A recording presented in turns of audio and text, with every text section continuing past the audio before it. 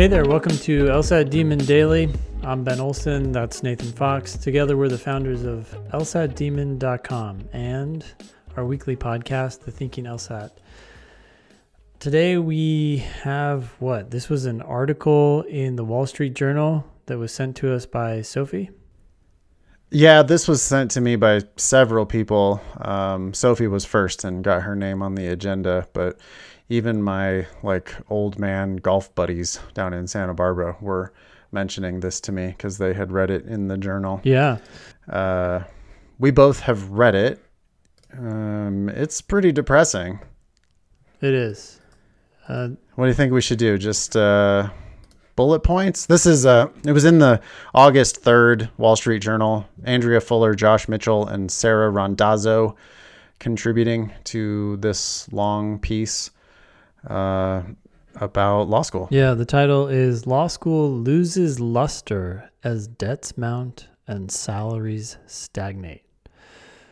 That says a lot right there. Yep. Okay, so let's see here. I mean, I'm happy to quote some of the things that stuck out to me, and we could talk about each of those maybe in turn. Sure. Okay. So one of the things in this article, and this is pretty common of journalism, is to zero in on an individual, right, and tell their story, and then kind of show how their story is representative of so many other people. It's not just a one-off case. Anyways, this is what this one story is. It says, starting lawyer salaries generally fall into two clusters. We've talked about this a lot.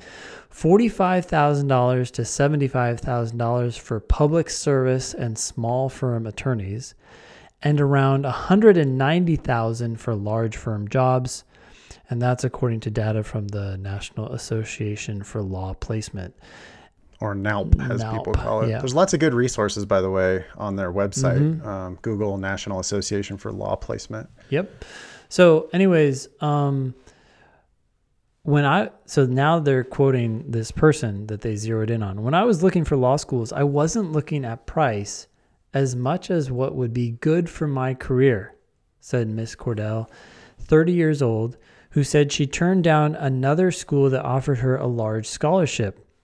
I didn't have an understanding of the gravity of the amount I was borrowing. I hear this and it's like, damn, I mean, this is exactly what we're trying to tell people to watch out for. And it's exactly the thing that they just don't seem to understand. The bigger the numbers get, the less they feel their impact. It's just so big that it doesn't affect them. Miss Cordell owes $334,000 in federal loans for her time at Miami. She went to Miami Law. She now makes an $80,000 base salary with a bonus of about $12,000, working at a firm that specializes in insurance. Because her debt load is so high, she said, she can't afford more than the minimum payment on an income-driven plan, which sets her monthly payments according to her income. She can't even afford that. So that's a just absolute unequivocal disaster. Like what happened to Ms. Cordell at Miami Law is tragic. And she's the one who's she's a success story relatively. She's not only a success story, she's just, it's so common, right? She falls above this range that they gave us, $45,000 to $75,000. She's making an $80,000 base plus a $12,000 bonus on top of that. Well, she's not working in public service. So she, but she's also not making six figures. No. Even including her bonus, she's making $92,000 a year, but she owes $334,000. You cannot get out from under that amount of debt. It's too much debt with not enough income.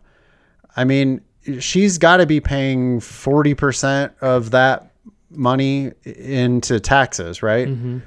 So she's making $92,000. She's taking home $55,000, let's say. No, probably 60. I mean, at that rate, right? The taxes are probably a little more forgiving and there's credits and so forth. But yeah.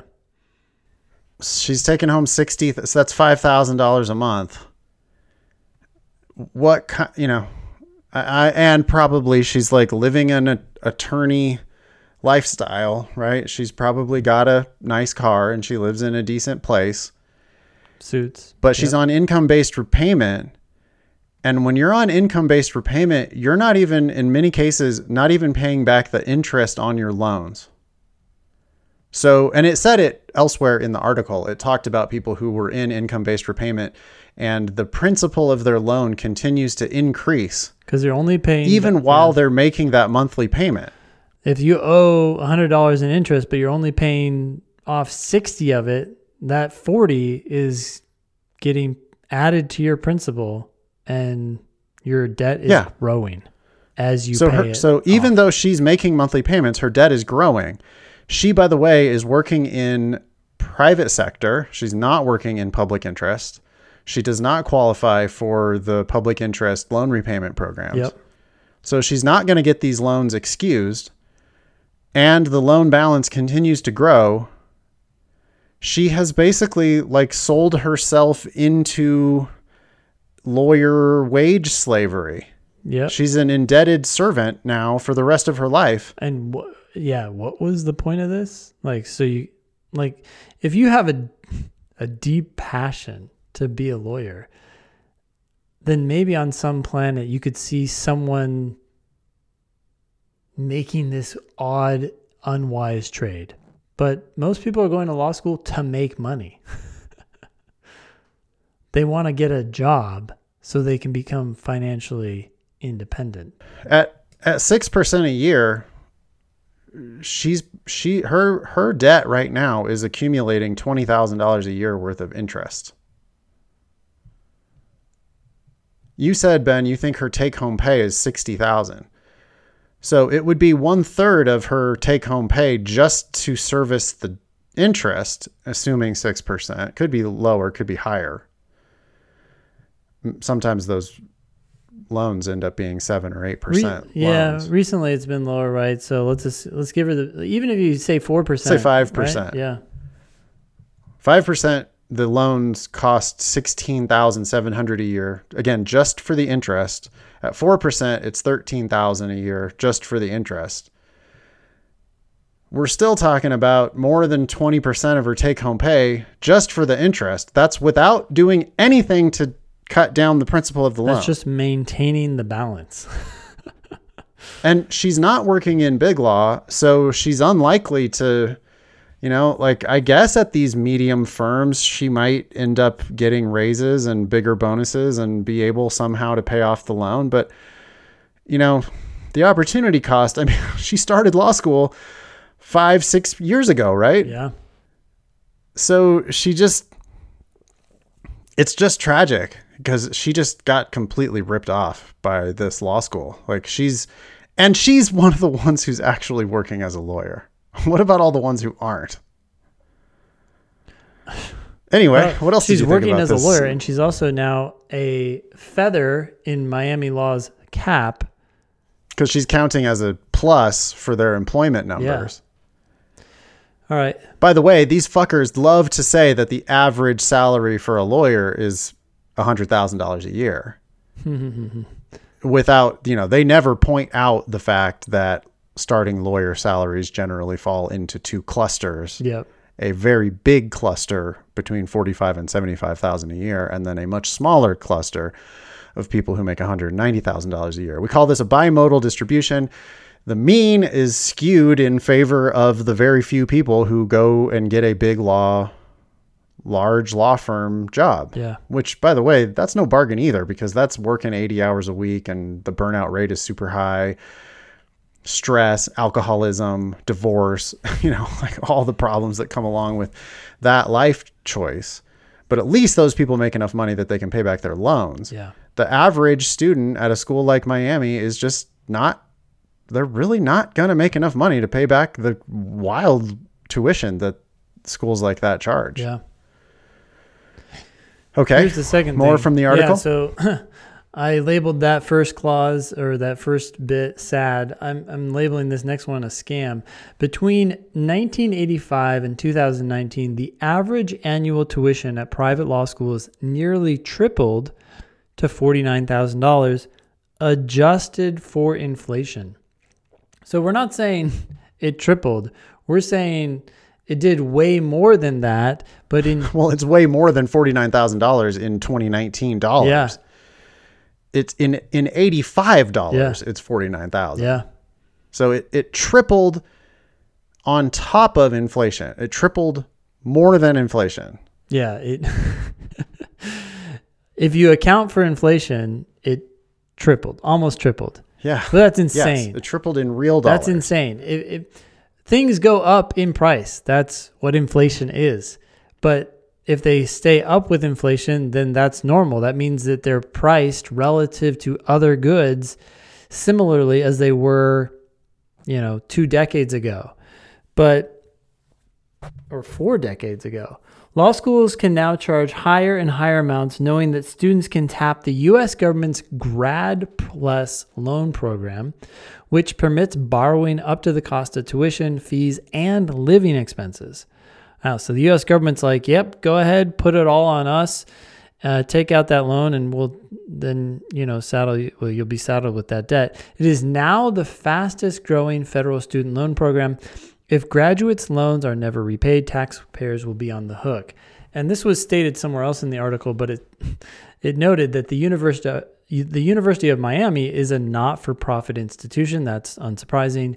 But by the way, that means it pays no federal taxes. So we have a situation here where a school is raising the price exorbitantly, telling you to go get a loan from which is supported by this federal government program, and now they're benefiting from that, and yet they don't contribute anything to the federal tax system. It's insane. So, yeah, and we've talked about this on episodes. It was been probably a year now since we discussed it on the Thinking LSAT podcast, but it's like the only solution to this. I mean, either all law school applicants could become more savvy and stop signing their lives away. Yep. Which we like to think that our listeners and our students do. Yeah. I mean, we've sent hundreds of students to law school for free, and that's our mission, is to get you not to pay for law school because it's a scam. Yep. And you don't have to pay. Ms. Cordell turned down scholarships to other schools, and that was a real bad mistake that she made. Yep. All students could either drink our Kool-Aid and stop paying these outrageous tuitions, or the U.S. Department of Education can step in and say, hey, these job outcomes don't justify these types of tuitions, and we're going to stop guaranteeing these loans. That's apparently what happened. You remember, Ben, I think it was Charlotte law. Yep.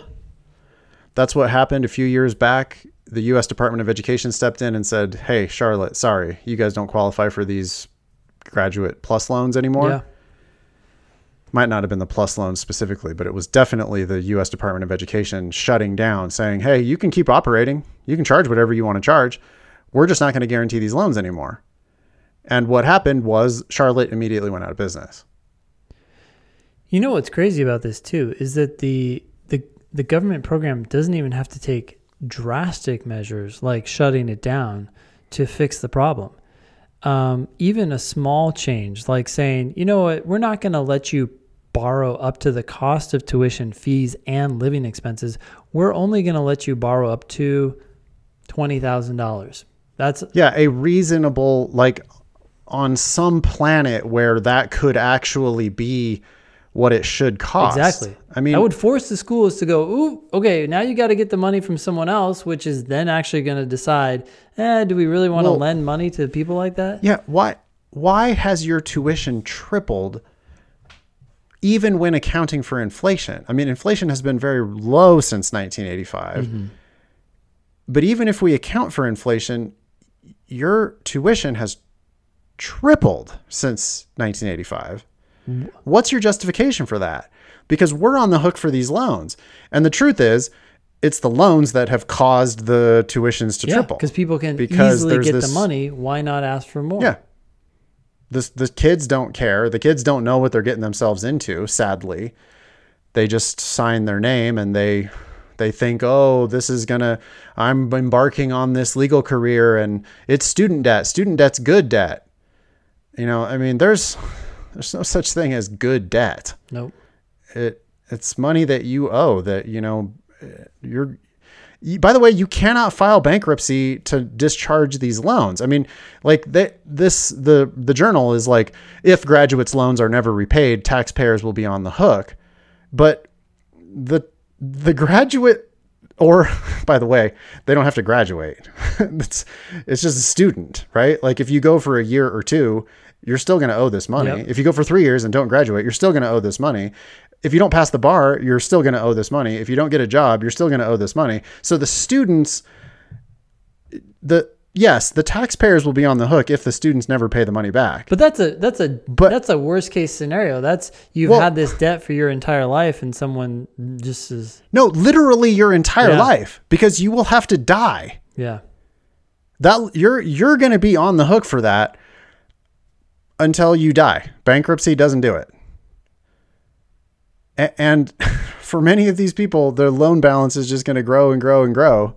So really, this is the result of three complicit parties, right? One is the law schools and their willingness to charge exorbitant prices for things that they know aren't worth it. But hey, if you can charge more, why not? Two, the U.S. government foolishly guaranteeing these loans for undefined amounts of money, the cost of tuition, which is defined by the law schools, fees and living expenses. And then three, the students themselves foolishly and willingly playing this game. It's all three parties. They're all responsible. There's a fourth party, which is the American Bar Association, which presumably is supposed to be protecting the populace from scam law schools and scam lawyers, and they're supposed to be actually doing something to accredit law schools. And, you would hope that the ABA would step in and say, hey, wait a minute, Miami, you're charging this crazy amount of money, but the job outcomes of your students, like there's too many of these Ms. Cordells who, even if they are successfully practicing law, they're still not able to service the debt on their loans. What? No, we're going to ding you on accreditation. Yeah. But I mean, it's either the accrediting body or the U.S. Department of Education has to step in and say, hey, we're not going to do this anymore, because the law schools have no incentive to, they're making money. No, they have the opposite incentive. They have the incentive to continue raising prices as long as the government is willing to guarantee them and as long as students are willing to accept them. Our students have no excuse. If you're hearing the sound of my voice right now, if you're an LSAT Demon student, if you've been listening to one or both of our podcasts, if you get yourself into this situation, it's on you. It's your fault. It's your fault. If you have heard us talk about this and you do it anyway, it's your fault. I'm not going to feel sorry for you if you have heard this message and you're still going to sign your name for that amount of money. It's your fault. But I feel bad for the, vast majority. We're like independent, two small LSAT teachers and have a couple podcasts, and nobody listens to us. And I feel real bad for the 95% of law students who have never heard our voice, who then just kind of trust that, because don't we grow up kind of trusting our establishments? Like we trust these organizations. We don't expect that the University of Miami Law School is going to rip us off. Well, I would say even broader, the University of Miami, period. University of Miami as a gigantic institution. You're talking to the president of that university or the dean of the law school. You would expect them to, on some level, be looking out for your interests as a future member of the broader community. And the state bar of Florida, the American Bar Association, the fucking attorney general of the state of Florida, the attorney general of the United States, the Supreme Court of the United States, the U.S. Department of Education, all of these people are basically endorsing this system investment. Yeah. They're all basically saying, yeah, that we're going to allow that to continue. Well, they're doing more than, they're endorsing it. They're almost, they're championing it almost, right? Like I can't say that word, championing that. By just allowing it, by the Law School Admission Council, Yeah. they never stop talking about justice and access and diversity. And like, even if they believe in all that stuff, they're well-intentioned. But the truth is, Black and brown and poorer people graduate from law school with vastly more debt and vastly worse job outcomes. And so, like, they're scamming the exact people that they claim to be, championing. Yeah. They're opening the doors for all these people, but what they're really doing is they're just opening the doors to this horrible scam. It's disgusting. Honestly, I don't know how they sleep at night. It's really, really bad. So Anyway. this goes back to what you were saying earlier. The article continues. Roughly 2 in 3 recent law school graduates haven't repaid a dime of their personal balance within 2 years. Principal balance. A dime of their principal balance within 2 years, or had suspended payments altogether. If the graduates don't pay down interest, often topping 7% in recent years, their balances will grow, not shrink. Okay, well, they said 7%. That's even higher than what you were estimating. So 2 in 3 are either only making interest payments or not even making interest payments. What? That's insane. 2 in 3 recent law school graduates have not been paying principal back on their loans at all. And of those 2 in 3, we don't know how many are like actually in default, but some of them are just not paying anything back at all. Which is, yeah.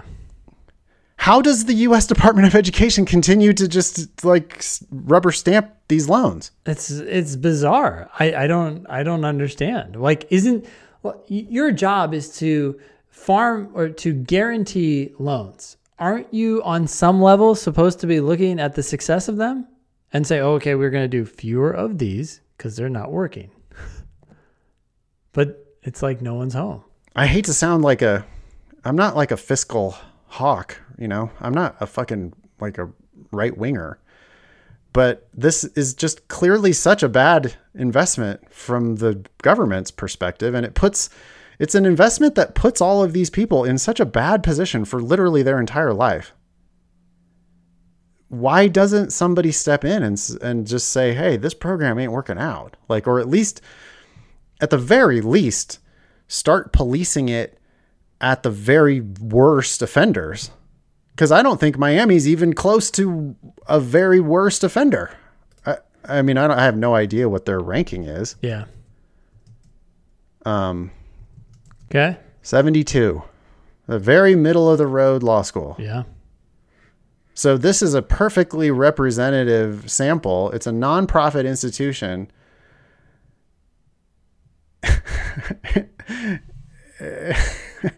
And the outcomes are horrible. All right. Anyway, what else do we need to talk about here? You know how we have this disdain for-profit schools, but oddly enough, those schools are actually paying taxes. I don't make a distinction. I don't like when I hear nonprofit, for-profit versus nonprofit education. There are administrators and professors there making hundreds of thousands of dollars at both places, at each place. I don't see why we make a distinction between those things. This is the next point. Scholarships by rich students. We say this all the time. But yes. Anyways, the article says law school deans say costs have increased. Okay, so now we're going to understand why they've gone up threefold. Deans say costs have increased as schools create more hands-on clinics. Mm-hmm. Okay. Yeah, right. Yeah. Yeah, that's why. Let's get to the real reason. To better prepare students to practice law. Okay. And devote more money to scholarships to attract top students, which improves their ranking. Okay, this is where they tell you two things. One is a distraction, and the other is the actual reason. Yes. They're buying scholarships, and they do that to attract top students, which tend to be more wealthy students. And there you go. So that's what's going on. I wish these reporters would reach out to us. they don't ever look at the ABA 509 report for University of Miami law. But while we were talking, I just Googled it. And I see here in the grants and scholarships section of their ABA 509 report, which the American Bar Association requires them to publish every year, I see that 2% of their class got more than full tuition scholarship. 14% of their class got full tuition scholarship. 19% of their class got between half and full tuition scholarship. Yeah. So let's add all that up. 19 plus 14 plus 2 equals 35% of their class getting half or more, and sometimes more than full price of their tuition paid for by who? Who? Oh yeah, by the other students. Yeah. And by this Grad Plus loan program. I mean, that would be one way for them to police it, right? Would be for them to come in and go, hey, you fuckers competing for higher U.S. News rankings by giving all these crazy scholarships to some of your students. By the way, the scholarship recipients tend to be whiter and richer. You're giving all these scholarships to whiter, richer kids so that you can then soak the system and soak the poorer, browner kids who are they're not just paying full price. They're paying more than actual full price because look at your scholarship matrix. You're giving so much in scholarships that you necessarily have to charge these poor kids more. Well, if the loan program is based on the cost of tuition, or that's how much loans they're permitting students to take out, or they're guaranteeing, then why aren't they looking at schools and saying, well, what are your actual costs? Because they just gave away, right? They gave away the right to decide what a reasonable tuition cost is to the schools by saying, well, guarantee loans to whatever the cost of tuition is. It certainly seems that if they are going to get paid, if the check is going to be coming from this federal program, it certainly seems like there could be strings attached. Yeah. Including show us your full finances. Well, I mean, I have a proposal here. We can just look at the 509 and say, okay, well, what are your actual costs? Because we know that 50% of students paid essentially full, right? And then we can infer their budget within ranges. Yeah. Because we can just look at their tuition and then subtract out the amounts of grants and scholarships that they're giving. We know how much money they're actually taking in. But I mean, one thing that they don't report, they don't break out the scholarships by any socioeconomic criteria. Yeah. I would love to see that. That would be damning. Oh my God. Could you imagine? Let's see how many Blacks and African Americans you gave scholarships to. Let's see how many Hispanics of any race you gave scholarships to. Yeah, and maybe we're Let's wrong. see how many whites and Asians you gave scholarships to. Maybe they're giving them out in a great way, but we have no clue, and the reality is it's probably the other way. Also, it just can't be true. Yeah. The reason why it can't be true is because the LSAT is skewed. Undergraduate grades are skewed. White people and richer people do better on the LSAT and on undergraduate grades. And we know for sure that they give scholarships for LSAT and undergraduate grades. Yeah. So it's just fucking hell. This is wow. Okay. What else was in this article? The last thing, the imagery of this pizza scene just stuck with me. Oh yeah. Brutal. Okay. So Mr. Denklo, a student in debt, said the dean was very nice and gave the students pizza. But apart from that, I don't recall any help being offered, he said. Miss White said, and I think Miss White is the dean, said she frequently held meetings with students and served them pizza, but she didn't recall that gathering. That particular gathering, of she course. Didn't recall. She said she never would have told students they could expect to earn high salaries after school, and that she often advised them to limit how much student debt they took on. I'm thinking, like, what the heck? Like, it just seems so car salesy, right? Like, hey, come have pizza with the dean. Sure, she didn't tell them you can't expect high salaries. Yeah, she might have mentioned it in like a blurb as soon as she then goes on to talk about, some student who made partner at some firm. It's like those, those prescription commercials where they're telling you that, the possible side effect is death, but as they're doing it, the people are like frolicking through the park. There's this, yeah, I'm sure she mentioned her stuff, but no one picked up on it. Surprise, surprise. They, and they do these like fake that they go in and advise their students to, you don't have to accept that full loan. You could turn down some of it. I mean, you could come out of pocket for some of your living expenses or, your rent or your food or whatever. And don't live too high, but they're like advising people on the small portion of the loan that the students maybe theoretically could decline, although they do have to pay rent and utilities and live and eat, but the schools are like, oh yeah, these students, I mean, it's their responsibility to be judicious about how much they borrow. And they have the option to not take the maximum. Yeah. Okay, fucker. But like 90% of their loan is tuition. And well, that's the thing. You're absolutely right. You have tuition, fees, and living expenses. And that's what they're talking to them about. They're like, oh, you gotta be a little more frugal, and you could take out $10,000 in living expenses, but maybe you shouldn't do that. Well, what do most people do? Well, most people do end up taking out all of it, but you should be wise. Oh, you just saved yourself $2,000 on a $300,000 loan? It doesn't make a difference. Even if the people do like take the advice and really try to scrimp and save, they're paying so much money on tuition that they're already fucked anyway. Yeah. And by the way, when people are already fucked anyway, they just go, whatever, I'll just sign for just give me the max. Yep. And I'm already fucked. I might as well just be a little bit more fucked. Might as well not like stress out about life. And yeah, might as well just be able to like, buy a new suit and also go out to get the bar and drinks and food and stuff. Might as well be able to live like an attorney while I'm in law school. I'm already going to be broke anyway, and it's just free money coming from the government. God. This is depressing. But, and then by the way, what's our advice? Our advice is, well, take a scholarship. Yeah. One of the main solutions here is that these schools have to stop giving these scholarships.